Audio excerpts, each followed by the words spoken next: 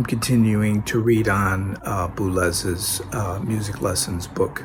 It's very long. It's over 500 pages, and I've been skipping around. There's different lectures that he did. In this particular one, he's talking about the realization of a composition from the idea, and there's a section in here on responsibility of the composer to realize that music is a language. And he was talking about aleatoric music, which is chance music.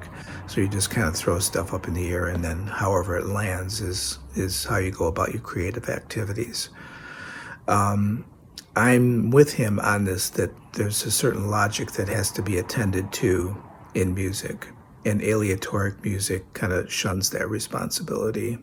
I know it's a little bit stiff, but I've kind of worked on both sides of that fence, and I think I tend to gravitate towards things that have a logic in them, and so using music that's through composed helps you get into that logic of music. Because if you're just stringing stuff together with samples and using data libraries and data sets and stuff like that, where is the language logic in that? Now, if music and language are joined at the hip, how do you bring in computers? They all need to be joined at the hip. So if language, music, and computers are all joined at the hip, they have to have some kind of common element to them. So where is the logic in all of those? Obviously, music and language, we've been dealing with that forever. But the logic in a computer is much different. And is it going to corrupt the other two, or are the other two kind of going to control the computer? I think it should be the latter.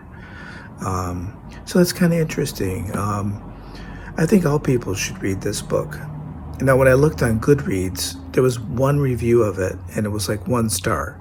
I don't understand why that would be. Someone would give this a 1 star. This is just really fascinating stuff. I think anybody that does creative work needs to read a little bit of this. It's very dense, and you have to concentrate.